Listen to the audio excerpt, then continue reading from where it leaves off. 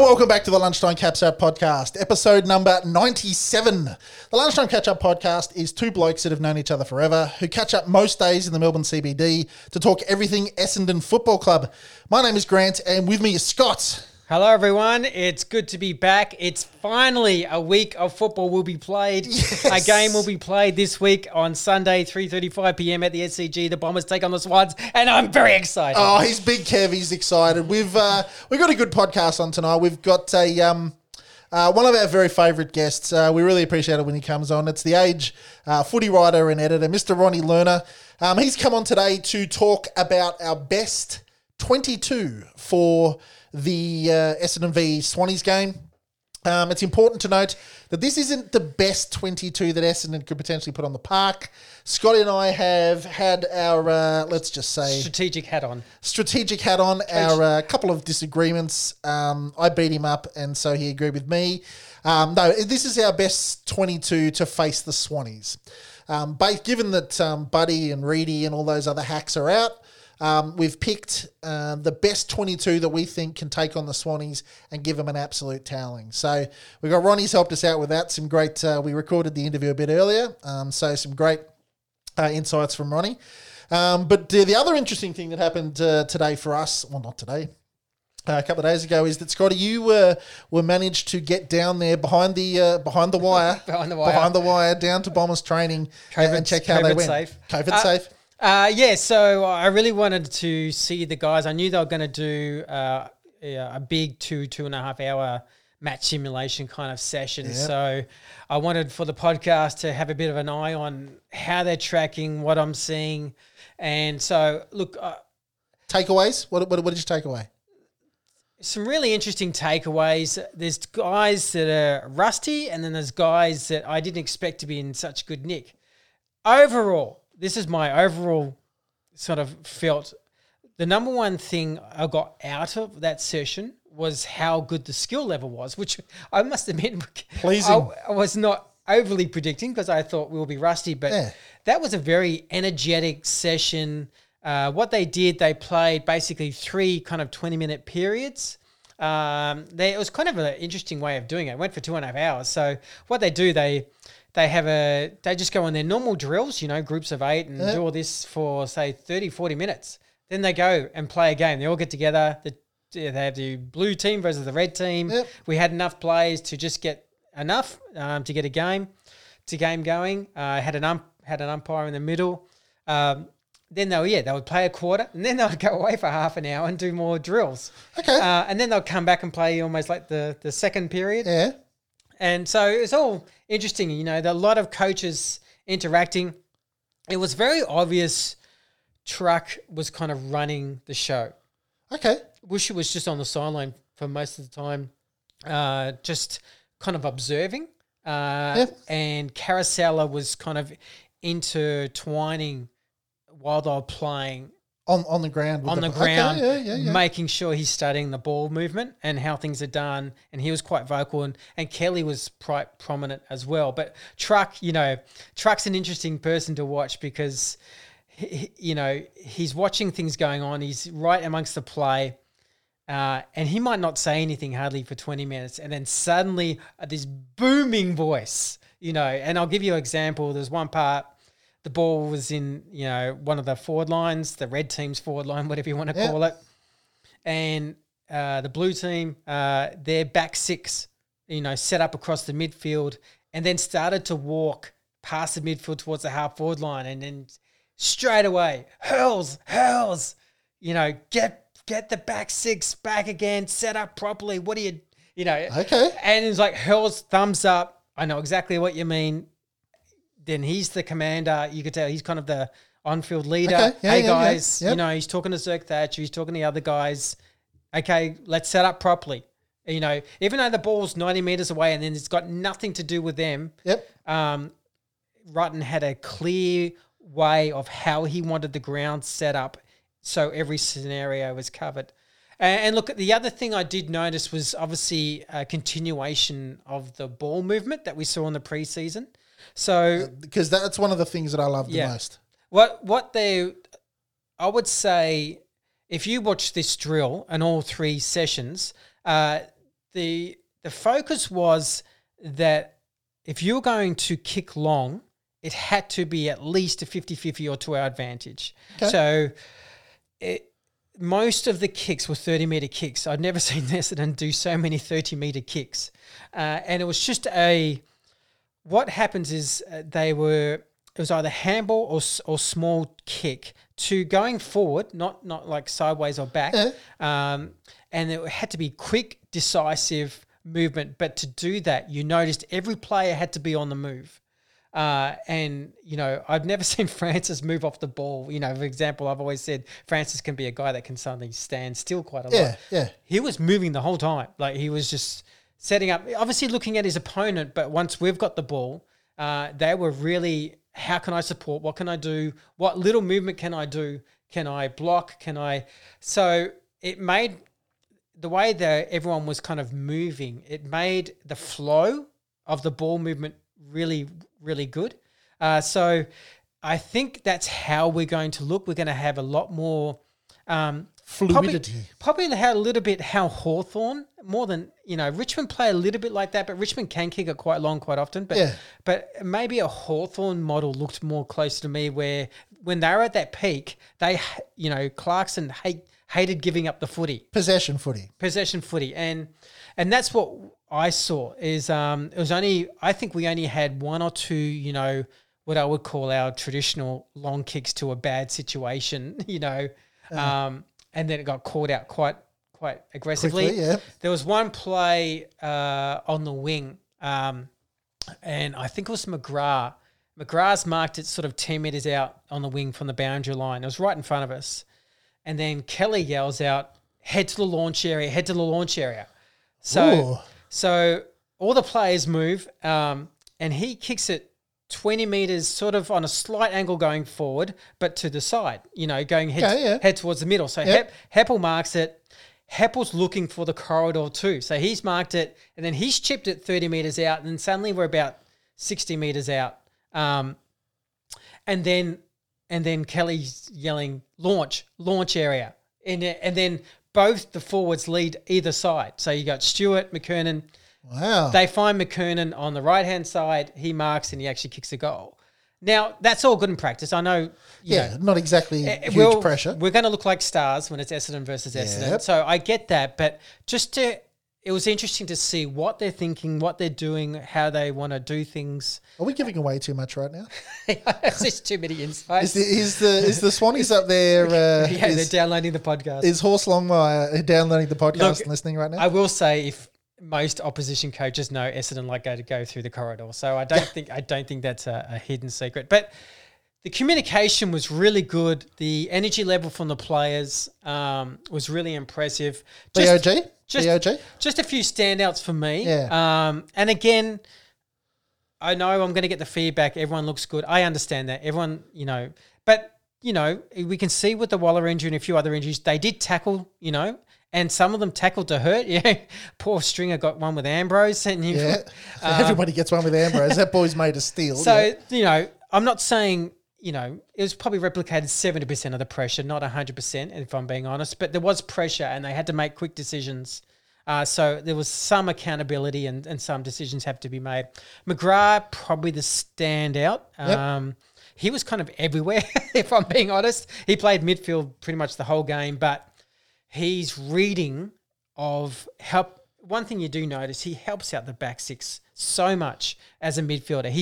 His mind... When he's not going forward, his mind so much thinks, how can I help out defensively? Yeah. He must have cut off 3 leads, that were going obviously forward, and he was playing that kind of 60, 50 metres out. Yep. He was looking, where can I help? And he reads the play so well. He could see it coming, the build-up leading up. He's just he's parts of him is quite special in what he can do. And again, you do notice... He got a lot of clearances, but you do notice his first 3 steps, either left or right, is very powerful. Guys found it very hard to get close to him to tackle. The last few times that I've watched him do exactly what you were saying, getting out of packs, got a touch of the Wanganines about him. Yeah, his hips, he has great movement lateral sideways movement. Look, I will say this, and don't roll your eyes or anything like that. I know I champion him, but this was genuine. You can ask other people who were at the training. Cole Langford was by far the second best. He had actually a third period. Mate, that's great to hear. Where he just dominated. Like, I'm talking dominated. And he... On the ball. Yeah, so he played like a ruck rover on the ball position, just, under Bell Chambers. And he had a great sort of chemistry, and he was just clearing the ball, playing very aggressive as a tall man. His body shape has definitely changed for me. Like, he's probably not as... I don't know if the word strong. He's still kind of strong, but he had more mobility than I thought last year, and he was moving across the ground like a touch faster. So for me, he's always had big tree trunk legs. Yeah. Like, he's a big tree trunk legs. He's a genuine 6'2". He's a biggish arrangement. If you get up close to Cole Langford, he's a kid. Well, you and I look at he's in his 20s, right? So he's a kid, but he's got big, thick, black, hairy arms and hairy legs and stuff. And you just look at him, and he's got big thumping great thighs on him and big calves and big forearms and stuff. So he's a big lump of a kid, right?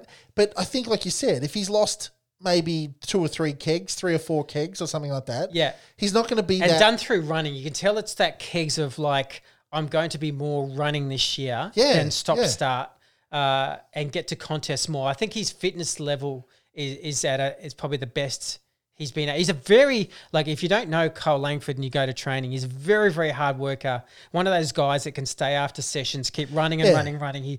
He's doing everything possible to get into this side and remain inside. less Ollie Wines, more Dyson Heppel. Probably, yeah. Probably. And his decision-making was probably the part where we thought he'd improved a lot. Like, he was very communicative than I've seen him before. Very, hey, you guys need to be there. You need to set up there. Maybe starting to step up. Just a bit senior. The thing with me was I just thought there was a bit of maturity about his presence. That's probably a better word, yeah. Like, and that having that kind of 13, 14 games in a row that he did last year, I think has put him mentally in a better space. I have him in my best team easily now. Okay, great. Look, probably people want to ask about McKenna. There's 2 factors to this, and you'll be interested to see in our next segment whether we name him in our team, but we'll leave that as a tease. And would I be right in saying that what you're going to say about Connor is there's no definitive answer with Connor in his first game back. There's so many factors affecting whether or not he will or he won't, or he plays well or he doesn't. So go on. The positives. Actually, I'll just start with a negative. Yeah. Rustiness. That's just a clear thing. Back in the country. Yep. Saw him fluff a few kicks. Fine. The 2 positives that I think why I think the coaches may play him. One, I thought he was running really well. He looked fit. And for a guy who's been in Ireland, been in isolation, probably been on the beers with some mates. Credit to him. I think he's actually been quite disciplined while being in Ireland. Excellent. He had a trimmed stomach. There was no beer stomach at all. There's no pot belly, no. There was no Guinness stomach. Yep. He looks fit. He looks like he could run. And that's, when I've seen him, that's, 9 days prior to round 1. He's obviously going to just grow that even more. Yep. So, and I thought defensively he was really sound. He did some really good defensive plays. Could easily stick on his man. He was really tight on his man. I don't know if that was a directive, but he didn't play as loose as Saad played his loose role. Okay. And McKenna was, for whatever reason, shut down. Was more of like a shutdown back. Who did he play on? Look, I forget. Question without notice. Yeah. There were so many rotations. It could have been 5 players. Yeah, okay, cool. So but I think he was, as much as he was rusty, the fact that he was running the game out pretty well and he was defensively quite sound, they may gamble on. They may say he plays then, right? He plays. With no VFL competition, I can see, and we're talking 5-6 days away. So we're trying to keep him past the end of the season too, just quietly.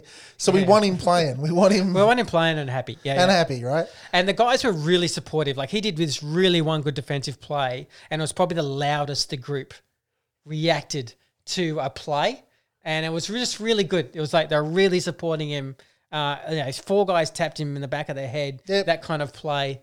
One thing is the camaraderie is very noticeable with this side now. Good. Than ever before. So they look at peace, like they look like they're good in a good mindset.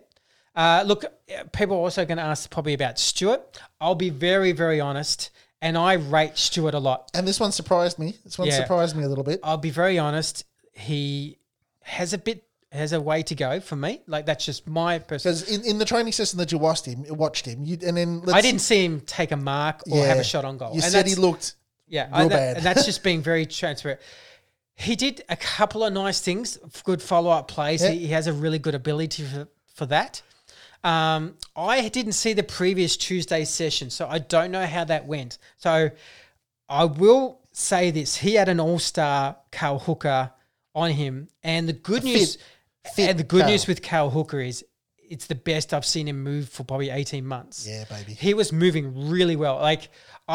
He actually talked about on the Essendon website about that COVID break being so crucial because he's a very disciplined guy, and he's no doubt has been continuing heavy in rehab since that kind of February to May COVID kind of period, and he looked really impressive. Like, he looked a bit Carl Hookerish 2 years ago. Okay, taking grabs. So I saw enough of him. He towed up Stewart. That's just a fact. I felt sorry for Stewart because Hooker looked like he was jumping through his skin. He hadn't played for that long. Yeah. And I actually felt sorry for Stewart a bit. And look, I'll be honest too. Essendon has sometimes these parts where the midfielders are just normally looking at guys that they're used to. Yeah. And for some reason, Stewart was playing quite high. And we seemed to get the ball running through the middle, and he was 20, over the top of his head. 20 metres from the play. And, McKernan was the deeper player with Townsend, and it was Townsend and McKernan and Stringer that were really kind of taking the gloss off probably what Stewart was able to do. Well, the other thing too is that the footy players pick up on the fact that Hooksy's given Jimmy Stewart a bath, so they probably think it's probably not going to be Jimmy's day. Very interested about Jacob Townsend. Yeah, look, Jacob's he's played like Jacob Townsend. Like he plays him. I'm really happy that I think we might have just picked up a real difference maker. Jacob Townsend and Cutler. I'll talk about them both. Yeah, they're very similar to me. They play in patches, but that patch can be very dominant. Elite, yeah. Yeah. It's like Cutler. If you saw the first period, he probably was the best player in the first period. Like, he just was dominating his wing and just setting up attack after attack after attack. Then can go quiet for 20 minutes and then play well again. And then that's just, if you feel like that's his growth level, he needs to go, how do I stay in a game longer? Yep. And that's probably his. But and Townsend was a little bit the same. Like, we saw in the Fremantle game, kick 3 goals in the first quarter, have a really good first half. Yeah.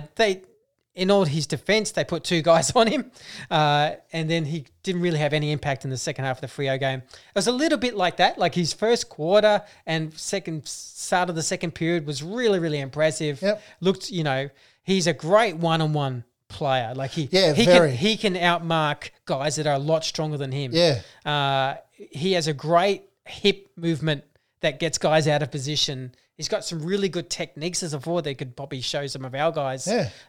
But he's, for me, got to be in that side with Waller and Fantasia, likely to be out. He will be.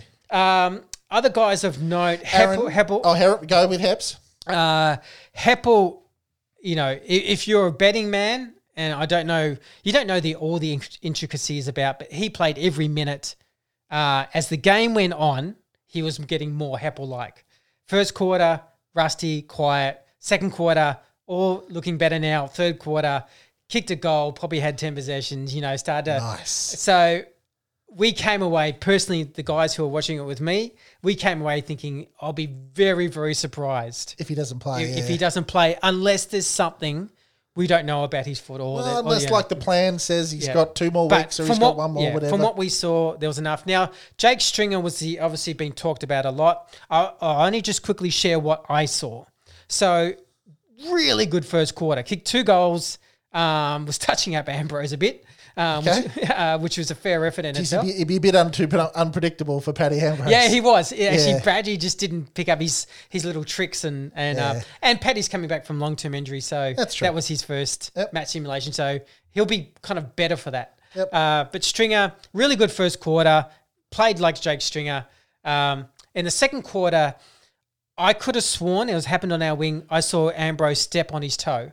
Now, we know he had a toe issue, and if I was a betting man, I would say like a badly bruised toe, because he did get scanned, and, you know, whether we agree or not, Stringer said after that scan, no, it's structurally fine. The fact that he played match simulation the next day and how cautious Essendon is right now tells me structurally it was fine, because they wouldn't have risked Jake Stringer any way. No way. So Ambrose steps on his toe.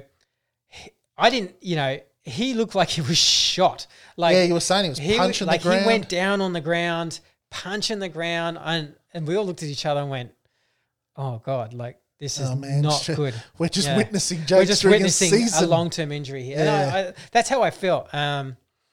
He was hobbling, so he started walking. He was on the far wing from the hanger. He started hobbling around the boundary line. And, he's got to the wing, to the goalpost, really hobbling badly. Excuse me. Yes, we haven't got that cough button yet. And then suddenly, I did notice by the time he started walking around the goalpost to the hanger, then he started to have a normal walk. And that kind of went, oh, okay. So he went inside the hanger, and the game, then they started drills. Just did the drills. In between quarter kind of drill things. Okay, So the next period comes on. The second period comes on. Stringer just runs out with the group.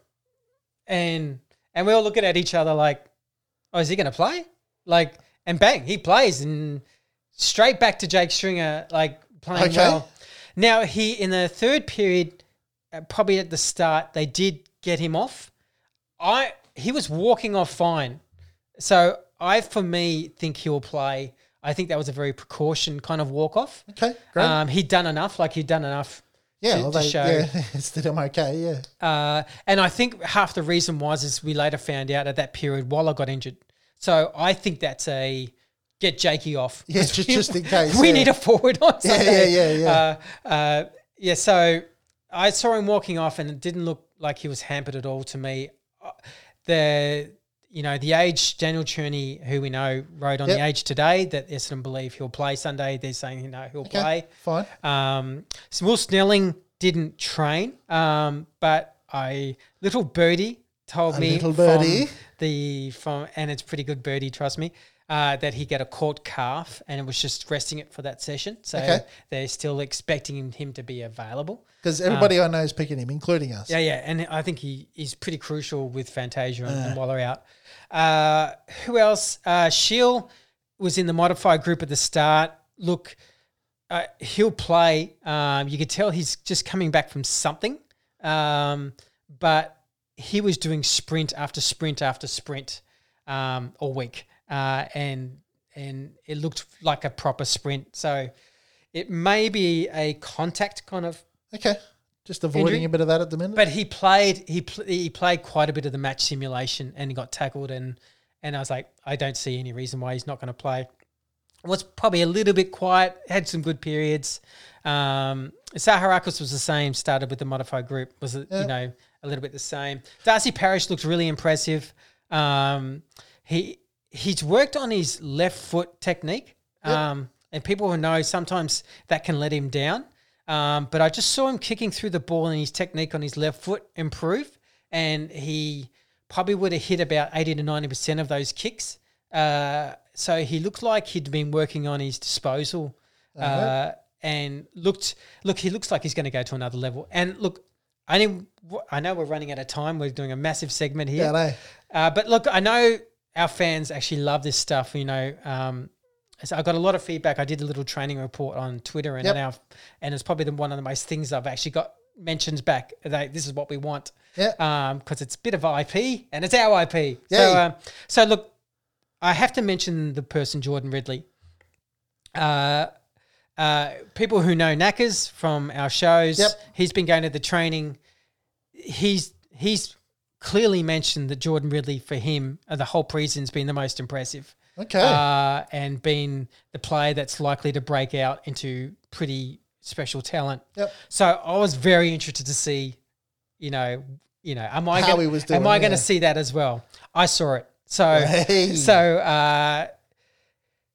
He was just, he was very, very impressive. You were saying to me I had him out of the I with the Swans clash. I probably actually just had him just out of the side, and like annoyingly out where I really wanted him in.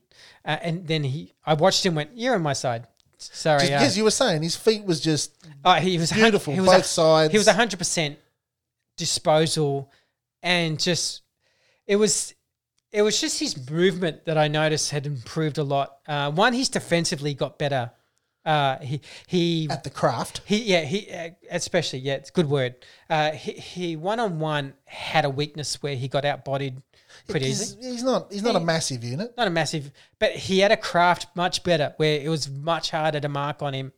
But his movement across the ground was very Sean Wellman-ish for me, where I felt like I was watching a Sean Wellman, just like that real kind of dominant, and the players were looking for him. Okay, it's almost like go through the Ridley. We need that boot outside coming out of and defense. Straight away, Ridley's 40-meter passing, bang, like just out in front every time. Like it was just, and you're like, I just don't see a world now where I don't know if I can't have him in. See, that's the harsh thing, man. We got Marty Gleason. Does he come in for Gleason? It's very tough. Our back nine is somehow get to six. But speaking of which, the biggest X factor at the club. Francis? Aaron Francis. How did he go? He was really good. It's really hard. It's really hard. Got to find a spot for so many kids at the moment. He had one play. He ran off half back to support. I think if I get it wrong, sorry, who watched it. I'm pretty sure it was Sardi, but Sardi handballed it to him. It was kind of that continuous ball movement fast. And Francis basically had about three guys actually closing in on him. He's just ran through all three, gave the fend off, gave the bump. Don't argue. And it was just like, but he was really fast. And you forget, he's a player that you forget when he's at top speed, he's actually quite explosive. Yeah, and very hard to stop. And then kick 60 metres to space, to a forward who gets it, and it's just, nice. He can do some stuff. He no doubt he stays on the park, man. One thing is he's mentally very active, more than I've ever seen him personally. It's my biggest criticism of him that he can. Yeah, because he does go missing a little bit. He can go wandering. His mind can go wandering and be a bit standstill when the ball's not around 50 metres. He was a lot more active, a lot more engaged.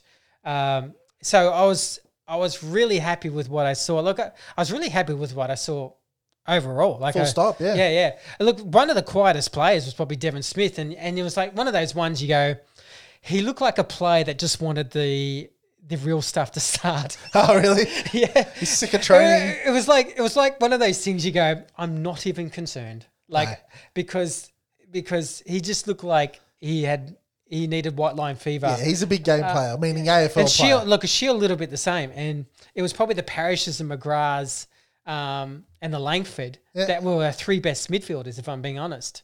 Zachy Merritt was very Zachy Merritt, which is really good because Zachy Merritt's can have a slow start to games, but he was really, really impressive. He was really sharp. And Tommy Bell running around looking okay? Tommy Bell and Phillips racked against each other. Yep. I had Tommy Bell much more impactful than Phillips, which I was a little bit surprised. Phillips was just a bit quiet. Could have been a one-off thing. It's very hard. It's one game. But Bell Chambers, one thing he does have, and everyone heard Joe Watson talking about this on their podcast, that Bell Chambers has a presence that no other ruckman on the list has as far as his physicality. So one thing you do notice is when there's a ball up on a wing, say, Belly's just bumping Phillips out of the way and then tapping it down. He has that physicality around the ground that does And it's still impactful, man. It's still impactful. 102 kegs running at you at 6'5" or whatever he is. That impact, that ruckman, and he was moving really well. Presence. Like I can't deny it. He was moving quite well. He's obviously,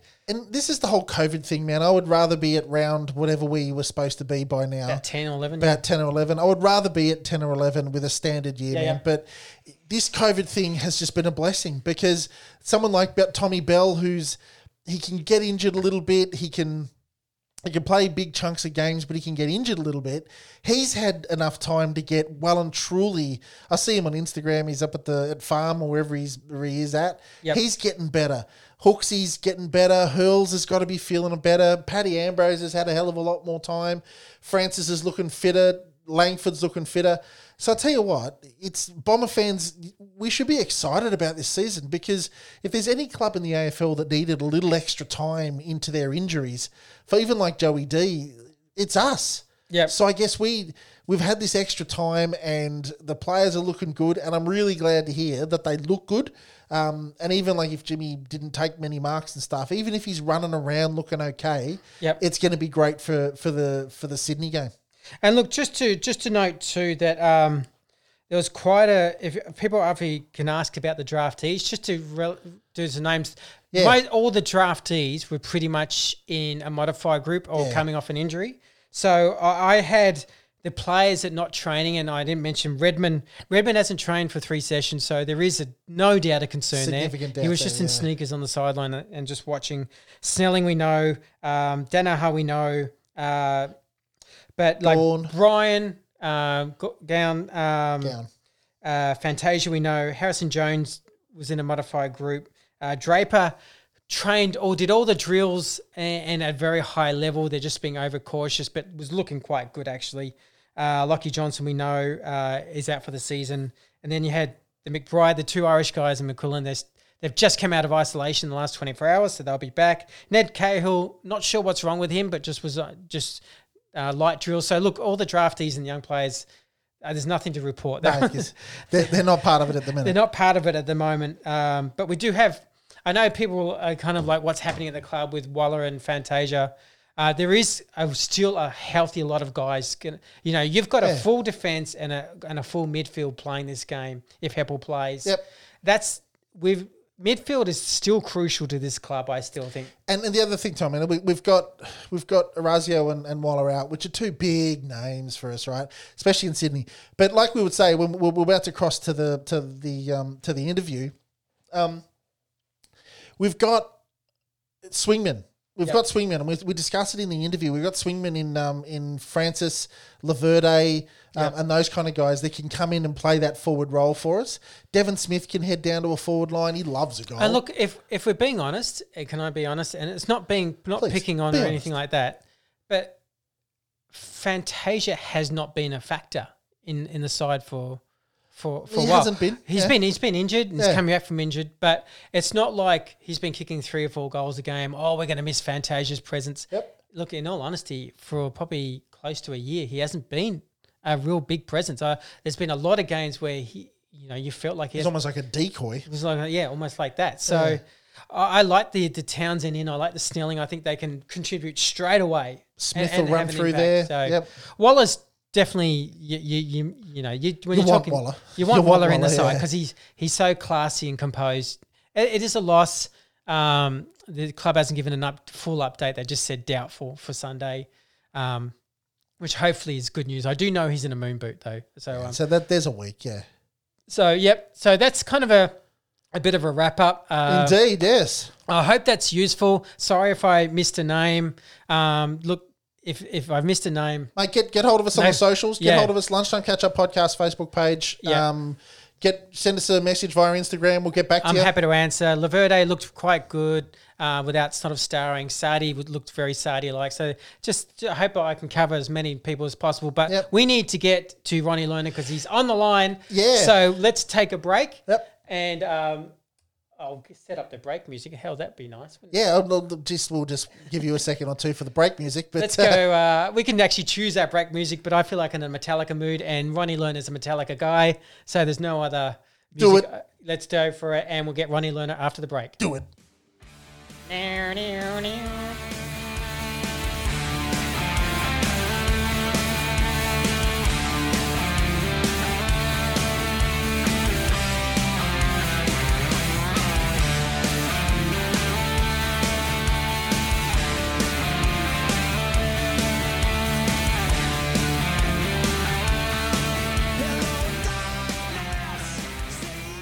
And welcome back to the Lunchtime Catch-Up podcast. Now then, our guest tonight is Age football writer and editor, Mr. Ronny Lerner. You there, Ronny?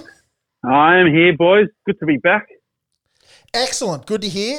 Tonight we've got Ronny on to have a bit of a chat to us about round number 2, Bombers v the Swans.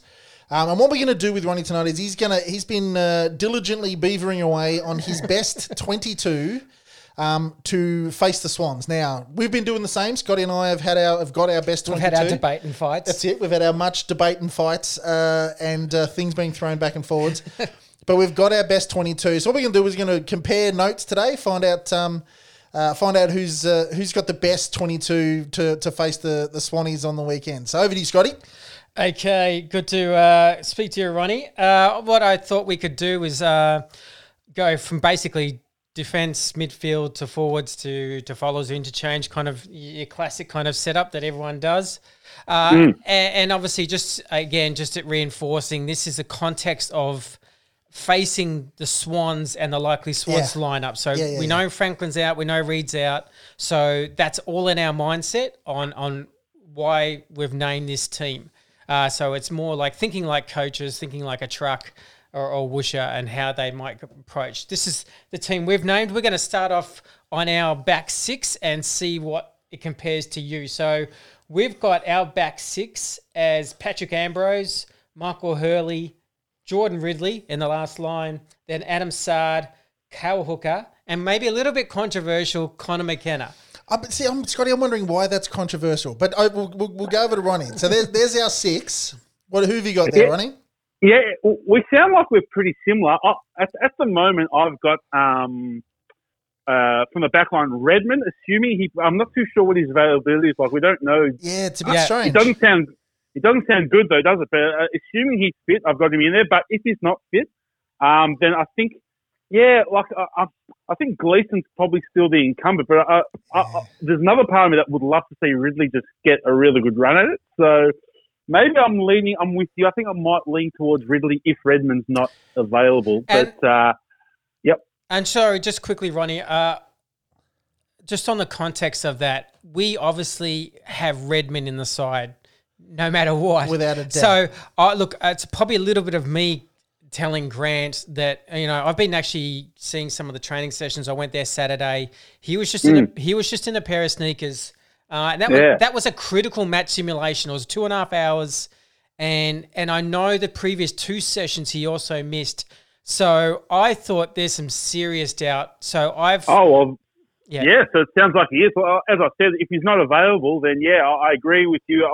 I just love Ridley. There's something about him. So I know Gleeson's probably the incumbent, but I think I'd love to see Ridley get a good run at it. So I think with you, I think I'll lean slightly towards Ridley if Redmond is not fit, which it sounds like. Yeah, unfortunately, it sounds like he might not be. So, so that's the first part of the back six. Then Hooker, Ambrose, and then half backs. Yeah, similar to you, Sard, Hurley, McKenna. I don't think McKenna's too controversial. I mean, what was he top 4 in the BNF? I know he's had a bit of a colourful pre-season, off-season shutdown period. He's been a bit homesick and that sort of stuff. And listen, like as purely as an Essendon watcher, he does put your heart in your mouth every time he zips out of the fence. You don't know what the hell he's going to do, but he does liven things up. So I think he's got his spot on the back six for now. I think the suggestion with McKenna, not on talent, obviously, because he's definitely a senior player. It was more his 2-week isolation period. I think a lot of fans had him possibly missing just the first game because of rustiness. Now, I watched him play Saturday. I'll be honest, he was a bit rusty, but he defensively was actually quite sound. So I watched him quite closely. As far as stopping his man, he was actually quite good, and he was definitely looked fit enough and raring to go. But the fact is for me why I named him is there's just no VFL competition. You got to get a game into him whether you like it or not. And he's still going to contribute. He's still going to have he'll come in probably a bit rusty. He may do the 2 turnovers, but the long game is by round 2 and 3, he's back to he's close to his best, and then that's quite critical for the side. Yeah, and listen, and the good thing about Essendon's defence that they do have quite a bit of depth, and as we mentioned earlier, if McKenna by some reason they probably decide maybe if they do decide to err and give him maybe an extra week to find his feet, then Gleeson just comes into that team, I guess. So I want to find a spot for Marty Gleeson. He was injured. He came back. He did okay. And he is the incumbent. He's been around for a while. He's got those good marks in him. He's a half decent player, more than half decent player. I know Todd Ridley. I did it again. Todd Ridley. I call him Todd Ridley. I keep saying Todd Ridley. That is so annoying. He's actually the answer to a good trivia question. I don't know if you boys know the answer. What's that one? The question. First person to kick a goal for Fremantle in AFL history, Todd Ridley. There you go. Is he really? There you go. Against Richmond in 95. So he's the answer to a trivia question, good old Todd. Good old Todd. Look, I will say this, the training session I saw, Ridley looked like he was about to really take a big step up. I hope he does. Yeah. I thought, actually, do you know what? I thought his preseason was really promising, and I thought his first game was really good. Yeah, I agree. I mean, he started the year well last year, but then he just got pushed out because he just fell behind the pecking order, unfortunately. Yeah. So I don't think he just couldn't find his way back into the team regularly. Hey, Ronnie, what kind of defender is he? Is he going to get big like Hurls one day and become a key position backman, or is he going to be like a halfback flanker? Is he Sean Wellman, really? Is he? Yeah. Well, that's a good question. I mean, the thing that everyone loves about Ridley is he's got such exquisite kicking ability. He just finds a target, and especially in that part of the ground, it's so important. Now he's 192 centimeters at the moment. Is that a little bit undersized for a key defender? Possibly not. I mean, you look at Josh Gibson; he was able to punch above his weight all throughout his career and did a great job. So if he puts on and he's listed, I think, as 91 kilograms. So he's got a bit of size about him. Maybe he puts on a few extra kgs. He could transition into a key defender slot. But for now, I mean, as all Essendon fans know, those key position slots are well and truly backlogged. So I mean, there's no rush for him. And you've got Hooker, Hurley, Ambrose, Zerk Thatcher's coming through. So Francis, obviously. So there's no rush. He could eventually end up as a key defender. Who knows? But for now, I think his role is definitely on the periphery on that back line, and using his smarts and his skills when hopefully he gets a chance. And people may have just noticed now that both of us didn't have Francis in the back line now. Yeah. That doesn't mean... That doesn't mean... let's just wait. Let's just wait and see. Jump the gun. Let's not jump the gun. So let's head to the midfield. So, look, I've got as just the midfield, and I'll do the followers a bit later. Just Andrew McGrath, Dyson Heppel, and Darcy Parish. I saw enough of Heppel on Saturday to think, they're gonna play them. Yeah. Well, I've got. I mean, we might as well do the followers. Might as well do the followers. Do the followers. It's the midfield. Go on, give us your followers. Okay, so again, I'll say Andrew McGrath, Dyson Heppel, Darcy Parish in the centre, and then the followers I've picked Bell Chambers as the main ruckman, Zach Merritt and Dylan Shield. Yeah, it sounds like we're pretty similar. I've got Merritt, Smith, Shield, Bell Chambers, Heppel, McGrath. So I think we're pretty much the same there, aren't we? Oh, except you got Smith in there. I think you got Smith. We got Smith in another area. Oh, okay. Well, I've got Devin Smith there. Listen, these days, I mean, with positions, I mean, everybody goes everywhere. It's not like the 90s and the 80s where you stay in your position the whole game. So as long as they're in the 22, I think the fans out there will be happy. I've seen Smith. I've seen Smith line up at half forward so many times, and then the most of the quarter he's in the midfield. So you need to be versatile these days, don't you? Mate, one player I'm looking forward to, and then again, it's tough in this bloody shortened season and weird looking season, but I'm really looking forward to seeing Darcy Parish play. Him and McGrath are the big ones, aren't they? I mean, takes us to the next level. Yeah, we know what we're going to get out of Shield. We know what we're going to get out of Heppel and Smith and the Hibbard Kitty or whoever they end up playing through there. But Parish started to show something a lot, and it'll be faith repaid if he can be a real solid contributor in the first group of midfielders. Yeah, last year he showed. I mean, he's been on the list for this is his 5th year now, I think. Yeah. Yeah. So I think last year I really stood up, and there were some games where I thought, geez, this guy actually finally could be showing that he could become, a pretty decent midfielder. There were some games in the wet. I think it was against Richmond and Carlton. He was probably the Essendon's best player on both occasions, and they were both in the wet. And he really came into his own in those games. I've still got a few concerns about his disposal ability. Yep. He does still miss targets, but if he can smarten that up a bit more, listen, he could. That would be a great addition to the midfield. Definitely complement it, because you can never have any shortage of quality midfielders running through. That's for sure. Absolutely. Yeah. And I believe he has been working a little bit on his disposal. So it'll be interesting to see what that translates to. And look, let's talk McGrath as well. I mean, for me, he was far and away the best player in the final that we did last year that we scraped into. But it was a great sign that you had a final and your 4th year number 1 pick was the player that actually came out and represented what you want in a final. So I think I've just got this funny feeling this kid's going to have a really big year. And when I watched him on Saturday, he for me was probably the best player. In reality, he was probably the best player on the field. Well, that's a good thing to hear for the listeners. And you just look at his game against Freo: 23 touches, 8 tackles, 11 contested in what's a shortened game. I mean, very good numbers. So.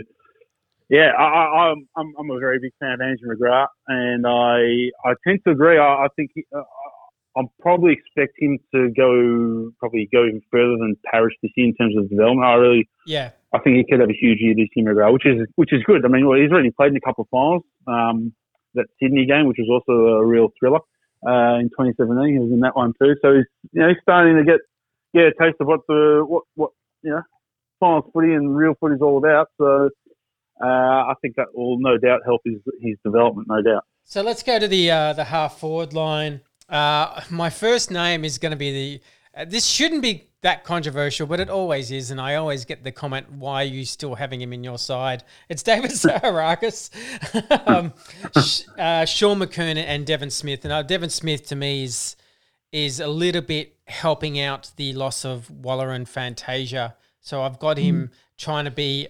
knowing that he'll play a little bit of mid, but playing, if he can get 1 or 2 goals, or just helping out the score ticking over. So I'd had him as a high forward. I watched Zaharakis just a couple of games in the preseason. There was one, and look, I know people are going to say it's a nothing game, and we played like the Melbourne Reserves. It was like the very first preseason game we played, and they just played him as just a crumbing forward. It was like a really unusual role for the whole game. And he played actually really, really well and had a lot of smarts about him. And I've listed him as half forward. I just think he's still got a little bit to offer. I think his fitness is quite good. He's had a pretty good sort of off-season, and he himself saying his body's in really good shape. So I still have him in my side. Yeah, fair enough. Yeah. I don't know if we can. I'll give away a spoiler. He's missed the cut for me this week. Zaharakis. Okay. I'll give away a little spoiler. But who have you got on your half forwards? The forward 6, I guess. If you want to give yours, Sorry, yeah. I was doing just one line. Sorry. Okay, so I've got Zaharakis, McKernan, and Smith at half forward. Then I've got Jacob Townsend, Jake Stringer, and Will Snelling. To finish the front 6. Yeah, that sounds similar to me. I don't know if James Stewart's ready or not, but we just, that's one of the arguments that we've had is with Scotty. I go, he tells us he's running around like a 12-year-old. He's feeling good. He's running around. He's over his injury and he's up and ready to go. Surely he's in the best 22. Yeah, I mean, because Essendon's just lacking so much height up forward at the moment. So my forward 6 is Langford, who can obviously go midfield. I probably actually prefer him midfield. I just think Essendon, they're just so thin up forward, with no Zaharakis. With no Fantasia, Tipungwuti and Danaher. I just think Langford might be, just from necessity, needed in the forward line. So Langford, James Stewart, I think, after he hasn't played for 2 years, but I think if there's any time to play him, it would be now. And just on that, I mean, even if they didn't play him, you could, given how I guess it looks like Sydney's going to be quite undersized up forward, you could even put like a Hooker or a Francis up forward if need be. Yeah. You know what I mean? So that's a possibility as well. So, there are a few options. I've also got Snelling up forward, just to sort of, he seems to have smarts around the goals, and he's a clever little player. So to pick him up in a mid-season draft is a great effort. And a high pressure player too.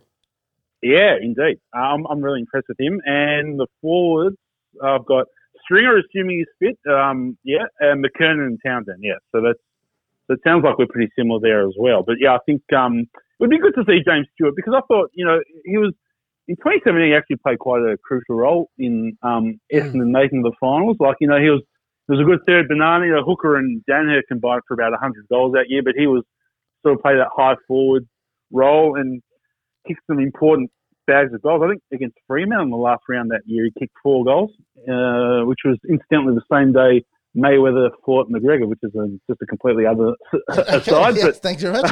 I just got a memory flashback. And then he started 2018 really well, a few bags of 3 and 2, but then just sort of fell out of favour and then had his injury worries. But they signed him up for a couple of years, so they obviously know that they remember what he did in that.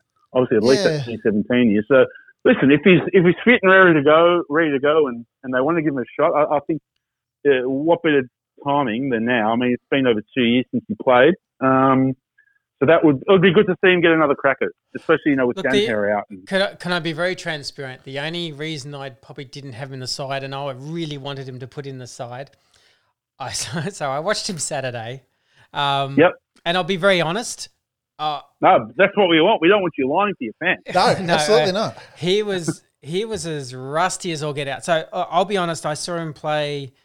They had like 3 20-minute periods is how they did it, right? So in the match simulation, I would say he didn't take a mark or have a shot on goal. Now, interesting. Well, there you go.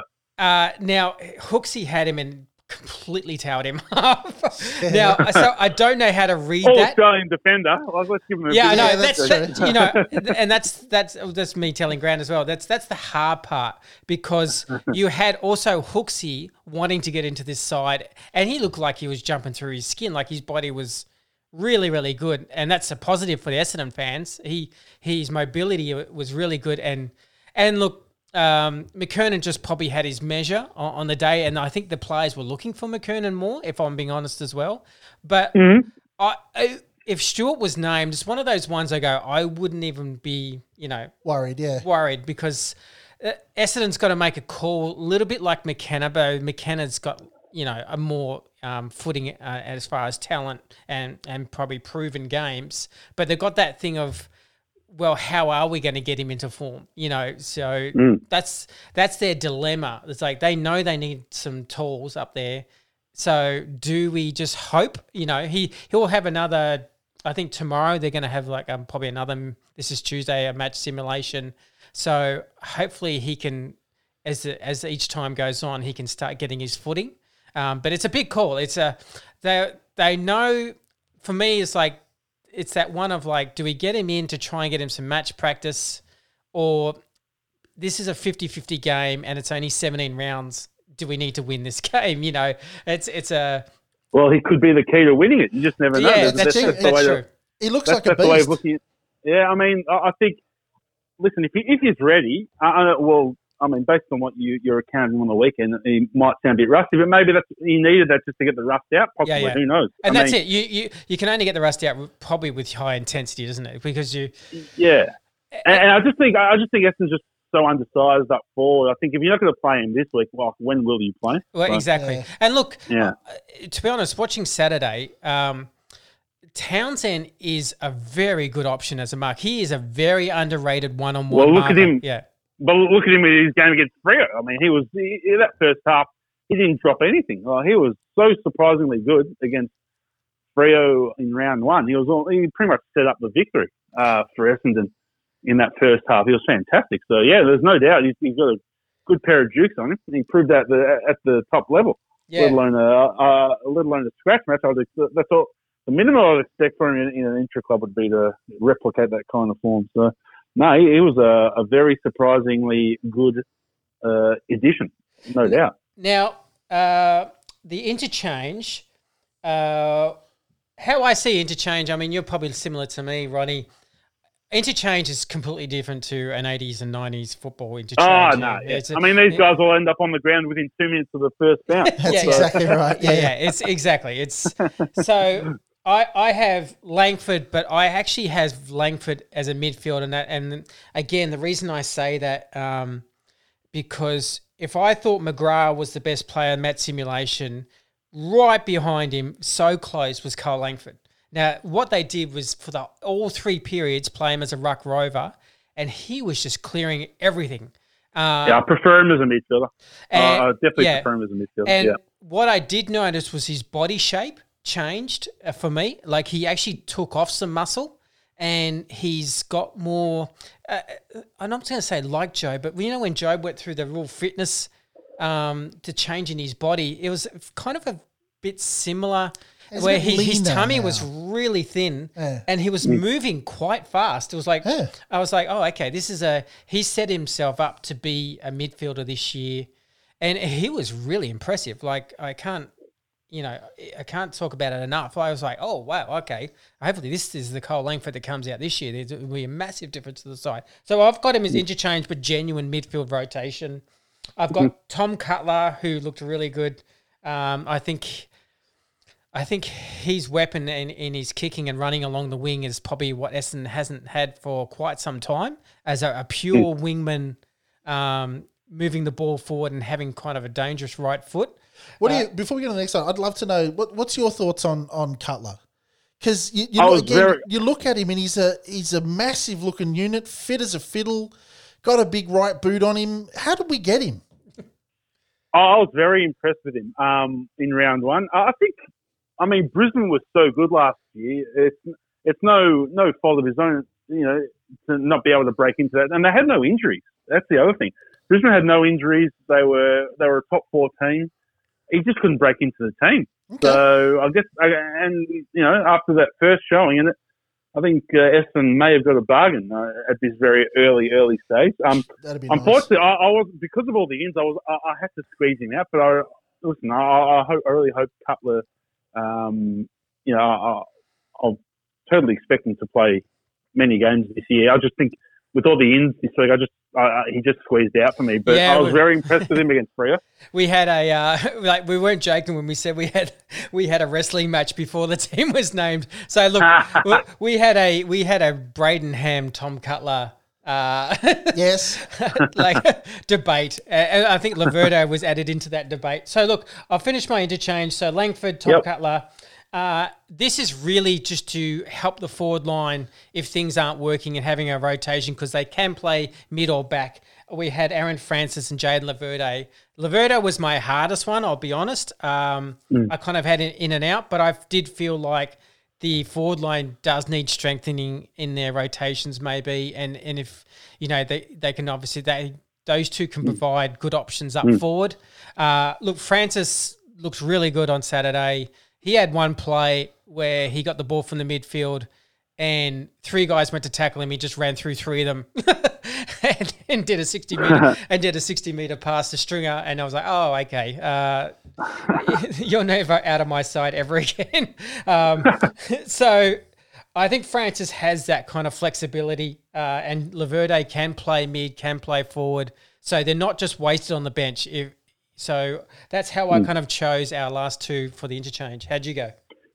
So am I right in saying you weren't able to squeeze Parrish in the team? Is that right? Or? No, Parrish in the mids? No, Parrish in the mids. In the mids? Oh, okay. Oh, yeah, it was McGrath, Heppel, Parrish. Yeah. I had Smith in the, that's right, yeah. Yep. So my interchange, Francis, for a similar reason, because you can play him forward especially this week if Sydney are a little bit undersized. Yep. I've got Guelphy in there. I just love Guelph, the way he goes about. We had a chat about that too. Tough as a cat's head, and Essendon lack those types, so I think it's very important to have him in there. And Harvey loves him, yep. He's fantastic. Steele as well. What was he, pick 75 or something like that? So, yep. Parrish I've got on the bench, and I've got Dylan Clark on the interchange. Here's my last one, because if you look at Sydney, the way they played against Adelaide, Parker and Kennedy got well off the chain. Even Ollie Florent, I think we're going to need a shutdown role. Okay. Need a shutdown role for either Parker or Kennedy, I think, because they were very, very prolific against the Crows in round one. So I've gone with Dylan Clark, and my emergencies are so Ridley, assuming obviously Redmond, Gleeson, obviously assuming Redmond. So one of those two will come in for Redmond if he's not available. Maybe even McKenna. They might both come in if McKenna isn't picked as well. Yeah. Laverde, if Stringer isn't available, which would be Stringer's not available. That means Essendon's top 4 goal kickers from last year won't be playing. If Stringer's McDonald Tip and Wooding doesn't play either, which it looks like is going to happen. Cutler or Zaharakis is the fourth emergency. Probably leaning towards Cutler. I don't know about Zachar anymore. I hope he proves me wrong, but I'm not that keen on him anymore. Look, do you know what with Zaharakis? It's interesting. I just think the team will name him. Like, I just think he has Oh, listen, it wouldn't surprise me. I genuinely do. Like, I just think they he's in the leadership group. So it's I just think that's. I think I went with a little bit too of they'll just name him, so I might as well just name him.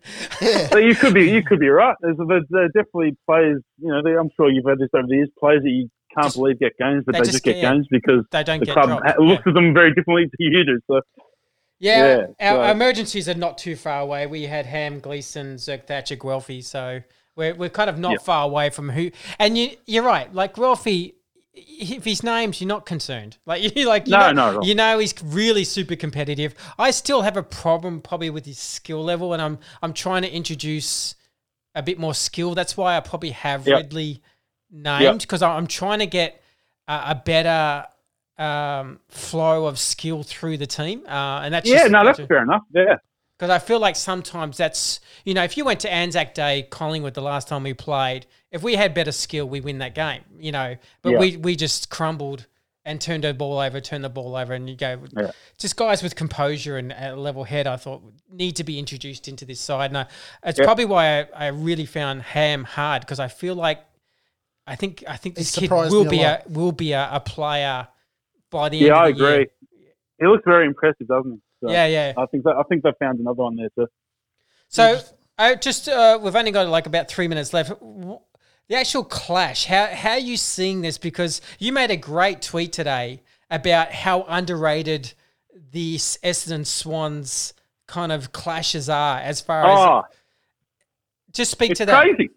It's crazy. Well, if you go back to 96, everyone obviously talks about the 1 point preliminary final plug after the siren, but Essendon Sydney also played in the draw that year. And then ever since 96, it's just been the last 25 years, there have been so many close games which have either been decided by the last kick of the game or a kick after the siren. Off the top of my head, look at last year with the Dane Rampy on the post when David Miles was having a shot to win the game.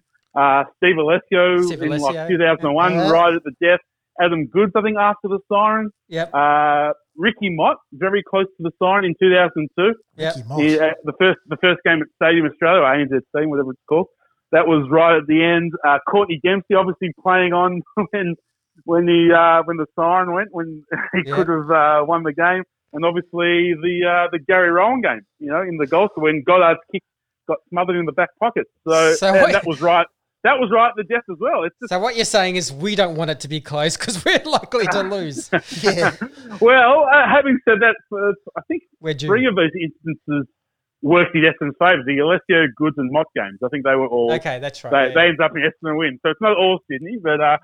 And on top of that, just so many crazy things happen. I don't know if you guys remember. Do you remember when Mark McVeigh was 10 metres out of bounds and he didn't get pinged and ended up kicking a goal? Yeah. Bizarre. And Dane Rampy climbing the goalpost and doesn't get called. And it's just, I don't know, it's like a Bermuda Triangle of rivalries. It really is. I don't think it gets enough credit as it deserves, because there have been classic some games, epic encounters, and I think off the top of my head, maybe 10 of them, at least 10 of them are 10 points or less, or a kick or less. You know, they always, well, not always, but more often than not, if Essendon come up against Sydney, you're going to be guaranteed some fireworks. So, absolutely, I don't know if that's if that's something Essendon fans want to hear. You know, I don't know, I think they might. Some of them might still be recovering from the round one heart attack at the end. Absolutely, I think that how Essendon almost lost the unlosable game there. But what are we? Sorry, man. What are we going to do to beat the Swannies? What are we going to do? Considering with all their tools out and a lot of our forward line not looking real special. What do we got to do to beat them? Is it Parker and Kennedy? Well, Parker and Kennedy are just so important. So that's why I think Dylan Clark has to come in, because he's already proven to be such a good tagger. He does a really good shutdown role. I mean, Isaac Heaney looms as a huge key to Sydney's chances as well. I would have Ambrose on Heaney. That's personally me, because I know they've got a tall they're with Franklin and Reed out. For me, I've got Ambrose in actually for Heaney. Otherwise, I might not have had him in. But I feel like that role he did on Fife, if he can do that kind of role on Heaney, then we go a long way. Because I'm not sure they can get a score. And I think Sydney's a little bit slow, a little bit one-paced as well. I think Essendon could exploit them on that front, especially if you've got Sard, McKenna, McGrath, these kind of guys. They're very quick players, so you could get them.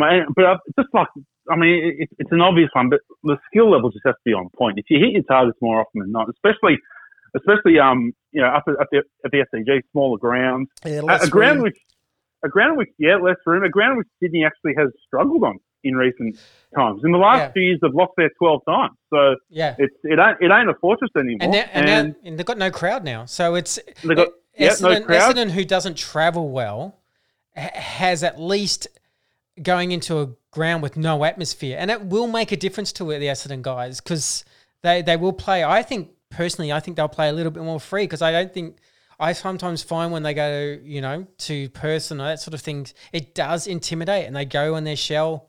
But this time it's a little bit different. There's no atmosphere. And I thought we handled the first half anyway against Fremantle really well. Like, we were the ones who were motivating ourselves. Oh yeah. I think that's a fair call, but I think I also think in recent times, I think Essendon's record's not too bad on the road. I think maybe last year they made, but 2018, I think, didn't they set a record of 5 interstate wins or something like that from memory? I don't know. I think off so. the top of my head, I can't remember that. Yeah, they kind of have one good year, one off year. I think you're right. Yeah. No, in 2018 they won. I think so. They beat away. They beat GWS, Brisbane, West. Yes. Gold Coast and Port Adelaide all the way. Yep. But I think last year may have been a different story off the top of my head. You're right. I think it's a bit of a yo-yo situation, but. Yeah, I don't think, but having said that, don't think travelling should phase them too much if they've done that so recently. I think they've just got to really, really take their opportunities in front of goal, especially, with potentially so much goal power out of the team. Well, I will say, really, say just on that note, on Saturday, one of the most obvious things that we also were all commenting, there was probably about, say, 12 goals kicked in this game. It was quite tight. It literally would have been 12 goals won and the one being a rush behind. I've never seen the Essendon guys kick for goal that well. That's a good sign. Yeah, it was really strange. I mean, one thing that I did notice about Saturday, was the skill level is way higher than I expected it to be. And they just could not miss. We're talking 45s out on angles, and Heppel was drilling them, and I think Hibbard kicked about 3, and they just could not miss there. And we're like, we'll take it. Please don't this be the good week next week. Don't use it all. Don't use it all up. I mean, all your listeners would love to hear that parlay into next week. I think that would be most welcome. Absolutely. And, especially if the games are shorter. So I mean. The scoring, I think, in round one was a lot lower than usual. Yeah. So when you get your chances, you just really have to nail them, and that's going to be. It might sound obvious, but that's going to be key because how often have we seen the last few years of just Essendon forwards just fluffing really easy shots in front of goal. It's got to they've got to eradicate that part of the game out if they want to become a decent challenger. Yeah, top eight, top four. We just don't have time now. Like you have much less time to come back. Like if you think you've got more time, you don't because you got to take advantage and put the score on the board now because you just don't have that time. We'll come back in the last quarter. You've only got a smaller amount of time in each quarter now to come back. But mate, we better wrap it up. We've had a heap of your time. No worries, boy. Mate, thank you very much for coming on. We really appreciate it, especially getting to pick your brain on the best 22 for the Swannies. Are we going to be bold enough to say the Bombers by how much? Yeah. My gut says we're in for another thriller. So sorry to tell that to your listeners, but I think it's going to be another. I think Essendon by less than a kick. I'll say 4 points. Okay, Essendon by 4 points. I reckon we might just, I don't know, a little mini forward line might surprise a little bit. And mind you, this was before I realised Jake Stringer's got a sore foot. I reckon it'll be around inside of 3. I reckon we'll beat them by a couple of goals. So fair enough. Still pretty tight, but absolutely we'll take it. All right, mate. So again, thank you very much for coming on. We really appreciate it. We love you when you come on and the insights that you give us. So thanks very much, mate. No dramas, guys. Enjoy.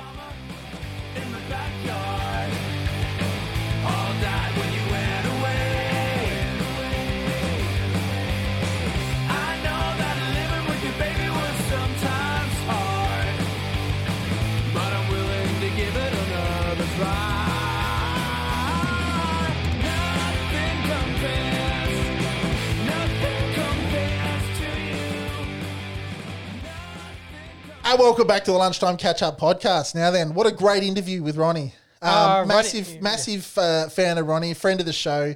We really appreciate him coming on. Some good insights from him there. Yeah, Ronny's, he's one of our favourites. He helped us out big time last year with his monthly kind of review. Yep. I really wanted to get him on. Really rate him. Obviously, passionate Essendon man, but he really knows his stuff too. And that's didn't have Zachar in the team. Controversial for the old man. I think if you read Twitter, I think a lot of people might be on his side. But I'm maybe think different. But I think you got to have that good mix. You got to have the good mix of a bit of a veteran here and there. I don't mind some experience, and some people might go, "His experiences, what are they?" But I want him. I still have him in the side. I know it's crazy, but that's just me. That's the beauty of football. Everyone has their opinion. And this is what's one of the cool things. I mean, we. I don't think there was anything particularly controversial about our best 22, right? But it was interesting to see another Essendon supporter that really knows the Bombers really well, Dylan Clark, Ronny, to chuck it at Dylan Clark. Now, hadn't even thought of that. Well, no, but he makes a really good point. I mean, we don't have him in the side, I must say, but he makes a really good point in that Parker and Kennedy are an issue. Yeah. And that's what Dylan's there for. And he's proved that he can do it. So interesting point of view from Ronny there. Oh, look, I don't mind it. I mean, that's the fun. One of the fun things about having football back again is having those chats. Yeah. Everyone has a different point of view, and I always try and sort of encourage that, even when I'm on Twitter and the socials, because people get so volatile. How could you do that? And you're like, man, don't get angry. Just have a debate. Chill. Like, yeah, exactly. That's just your view, and this is my view, and it's fun to debate footy. Like somewhat topical at the moment, dude. It's not everybody's opinion is absolutely correct. No. It's just, mate, we're just chucking names up there. I know that selection committee will have a different team than that I've just named. Well, look, after they've finished listening to the podcast, they'll probably take into consideration our best 22. Yeah. Well, now that Mr. Richardson, we know. Now that Dan the Gun Richardson. Dan the Gun Richardson. Now that he's been on the podcast, we know that clearly he listens to it. Your podcast, I would say to the listeners out there, take note of what you guys are saying. Good point. Thanks, Dan. And he's probably passed that on to the match committee and said, well, listen, these guys are pretty spot on. So have a listen to what their best 22 is. But no, look, mate, what are we doing next week, Scotty? So obviously the game's Sunday. We'll get together probably on the Monday night again. Yep. It'll be just myself and Grantos. Back to match review. Game. We'll actually have something to dissect. Oh, baby. So who played well? We'll be able to fire up the PC like we usually did, and have the Bombers score like the stats up on the screen, give some insights into who did what, and some stats and stuff. Mate, I am looking forward to this in a massive way. How good were just the ball bounce, seeing Essendon line up. I just say, I just can't have. Mate, look out. He's gone nuts. I'm going nuts with the samples. He's gone nuts with the sounds. I love it. We're all seriously looking forward to this. We know you guys are too. So, like you said, what is it, 3:30? 3:35. 3:35 Not Sunday. 3:34 or 3:36. Oh, no. 3:35 Sunday, glued to the television. I assume that kind of means we're under lights in the last Yeah, probably will be. quarter. Yeah, probably will be. Because of COVID-19, you can't get up there, so that's fine. So everybody's going to be glued to the television.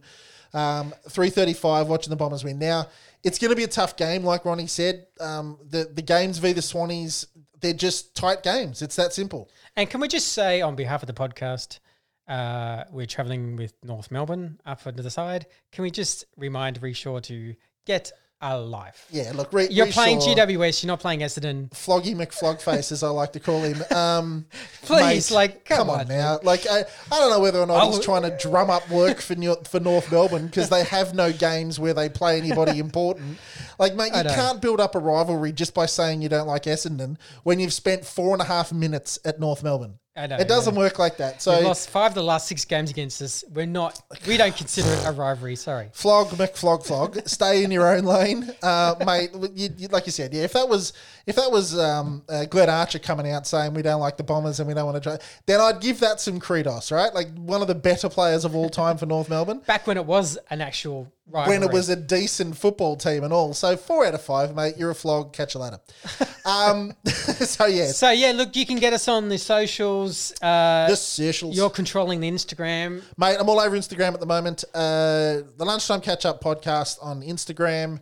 Lunchtime Catch-Up podcast on Facebook page. Lunch Catch-Up on Twitter. Lunch Catch-Up, because we couldn't afford the other one. No, we couldn't get the other Lunchtime Catch-Up podcast, so it's the Lunch Catch-Up. And you can catch us on our new YouTube channel as well if you want to go back and see all the COVID Zoom series we did with Scott Lucas and Gary O'Donnell. Fantastic shows. Rowan Connolly. Top 20 players in the 80s, 90s, the next decade after that. That was, I mean... That was one of the best things we've ever done. I was just going to say, that's exactly what I was about to say. That's what I look back on that now, and that's some of the funnest stuff I've ever done in my life. Like, we were talking to Scotty Lucas, for goodness sake. We're talking Rowan Connolly. For an hour and a half each show, too. I know, man. Rowan Connolly was late for dinner so many times because, he was late to go to bed, that was there for so long. But Rowan Connolly, incredibly giving of his time. And by the way, check him out on Twitter and Footyology. Good man. Great bloke. Gary O'Donnell, just the nicest guy. Totally reinforced everything anybody's ever heard about the man, in that he's one of the nicer blokes you'll ever meet in your life. And Knackers was on there as well. Great podcast. So yeah, check us out on the YouTube as well. That is pretty much everything. Knackers being Neil Ackerman, by the way. I always make that mistake. I keep calling him Knackers, and it's Neil Ackerman. Neil Ackerman. If you're confused, but it's one of the better nicknames though. A bloke called Neil Ackerman is gonna get Knackers at some stage in his life. Yeah. So yeah, check us out on YouTube. Twitter, Facebook, Instagram. Check out Scotty's Facebook page too. True to the Red Sash. Plenty of updates and stuff on there as well. One thing I also want to do is I want to give a little bit of a plug. Now, I have absolutely no connection to this next business that I want to give a bit of a plug to. Sounds shady. Other than I eat it, so to speak. I want to give a shout out to Baked by Heath. Now, Baked by Heath is a... you can find him on Instagram, Baked by Heath. That is Heath Hocking. My man crush for a lot of years at Essendon, and an absolute great bloke. Baked by Heath. He's putting out some incredible sourdough bread at the moment, right? If you want to get your hands on some sourdough bread, get hold of Heath Hocking on Instagram. Send him an Insta. He does a limited amount of bread each week. And depending, unless you live in the back blocks of nowhere, he'll even drive it there and drop it off at your house. So you can have Heath Hocking at your house delivering you bread. Delivering me bread, which I've had several times, and a couple of chats with the man has been brilliant. So check out Baked by Heath on Instagram. He's doing some stuff. And I tell you what, I've brought a couple of loaves over here too, and Scotty's missus is a massive fan of his olive loaf. I was just like, of Heath Hocking. Of Heath Hocking and all. Well, yeah, goes she's both, only human. Yeah. He's only human. But yeah, no, check him out on Instagram. Again, totally non-paid, nothing into it other than... We just love and support the guy, and in fact, it actually genuinely is amazing bread. It's incredible bread, just quietly. So massive thank you again to Heath Hocking for all that sort of stuff. Yeah, so look, we won't last. Sorry.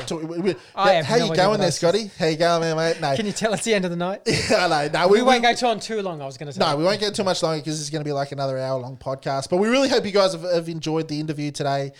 Scotty with his little insider into the training. That's been great. We're going to get a bit more of that and sort of knowledge and overall sort of assessment of the season when Neil comes on. And we'd love to podcast. Still always love to hear what preferred guests you'd love. If you had a dream of 5 or 10 guests, and we know James Hurd's always at the top of the list, but give us some names of ex-players or someone that we can hunt down. I mean, we even had, I'll give you a little teaser, right? So we even connected with Rhino Connor. Rhino Connor recently, who's, he was happy to come on the show whenever he wants. We're going to do that in the future soon, but we just thought it'd be just fun to go to some memory lane and just to, you can have your famous names, we'll get them, but just your obscure names and just had, Errol Steinbeck. We just want to sort of mix it up and just have some fun shows. And, shoot it through to us. Feedback. Talk to us on the socials. We love interacting with you guys. We get some great feedback. Some of it's a bit pointy. Some of the feedback we get is a bit... your last segment drags on too long. Yeah, your last segment drags too long. Scotty keeps getting tongue-tied. Grant's too loud and annoying. So we appreciate that feedback as well. Yes. Now, what are we doing, by the way, with the Patreons? Now, didn't we say last time that we were going to do a couple of weeks free? So we're going to do this next month free. Yep. We haven't put any content out yet. So what content we do, it'll be free. So that will start up as the game start up, basically. Yep. So hopefully you can get look, the idea is that you can get a 2 weeks or so free, have a check it out. Yeah. See what it's all about. And if you like it, then you're free to join and free not to join. Simple as it's not, $2 a month. No pressure at all. All it does is if you like extra content, you're a Madison fan, go, hey, I've got $2 a month I can do. Yep. All for us, it just helps us. With podcasting, your equipment does go a bit haywire. We can see our 7-year-old desktop. We know there's things that continually are going to come up. We want to make sure the show is continuing. So all it does is support that. Absolutely. But you have no idea. If people who know me, there's zero pressure. We'll just do some fun stuff during the midweek. Thursday night selections. 1 or 2 extra shows, and we'll just have some fun and get some guests on and do the Thursday teams and say us what we think, and we'll go through them and have fun stuff like that. Cool. All right, so we're going to wrap it up. Thank you everybody for listening to us. We hope you've enjoyed this episode, and we'll see you guys next week for an actual game of footy. Yo beauty. Thank you guys. Bye.